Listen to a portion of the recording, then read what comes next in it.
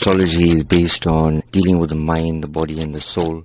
Because I'm a universal astrologer, so dealing with people would obviously be something that wouldn't be a religious matter. It would be more for universal humanitarian matter. So I believe that the soul doesn't have a religion. Astrology is more about guidance.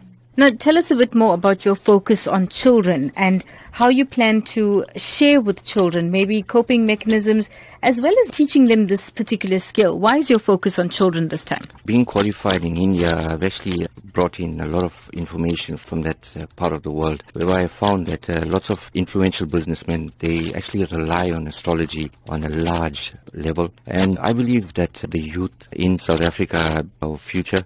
And if we give them a better understanding about themselves, not around us, we don't want to know anything around us. If we understand ourselves from within, we'll be able to adapt to the surroundings. From a teaching aspect in terms of astrology, I would actually advise them about character analysis, personality traits, more importantly about bringing out the best kind of qualities in them that will actually help them to grow and to become future leaders.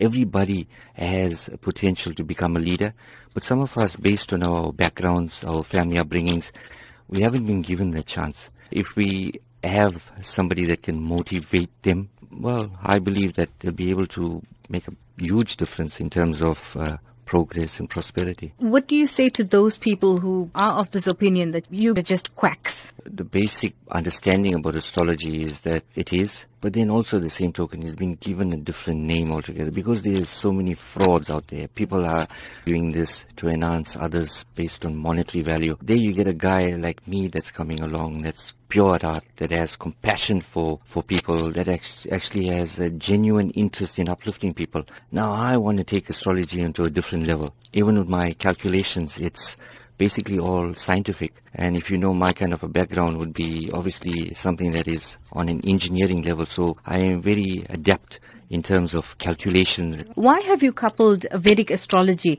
with life coaching? From an aspect of mind, body and soul, I think it's very important that if our souls are nurtured based on our upbringings, our bodies shine. Then the mind automatically thinks.